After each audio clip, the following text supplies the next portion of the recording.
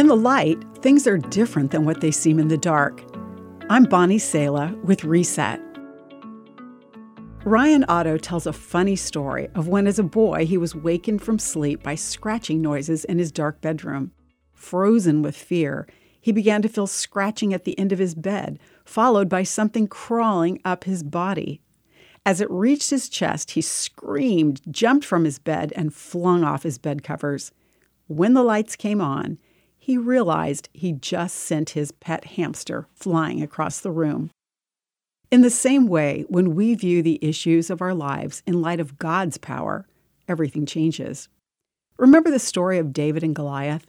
A 9-foot-tall giant named Goliath was terrorizing the Israelite army and their king. David, the shepherd boy, arrives just in time to watch the army run away. But David sees things differently. He asks, who is this pagan Philistine anyway, that he is allowed to defy the armies of the living God? David sees Goliath in light of God, not himself. David offers to fight Goliath, declaring, "The Lord who rescued me from the claws of the lion and the bear will rescue me from this Philistine."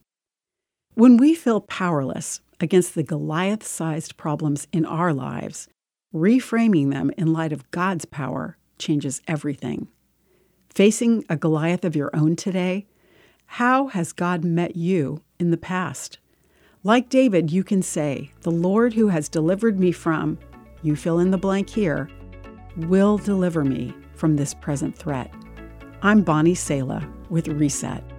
To hear this again, read or share this, or to find more resources like this, visit guidelines.org.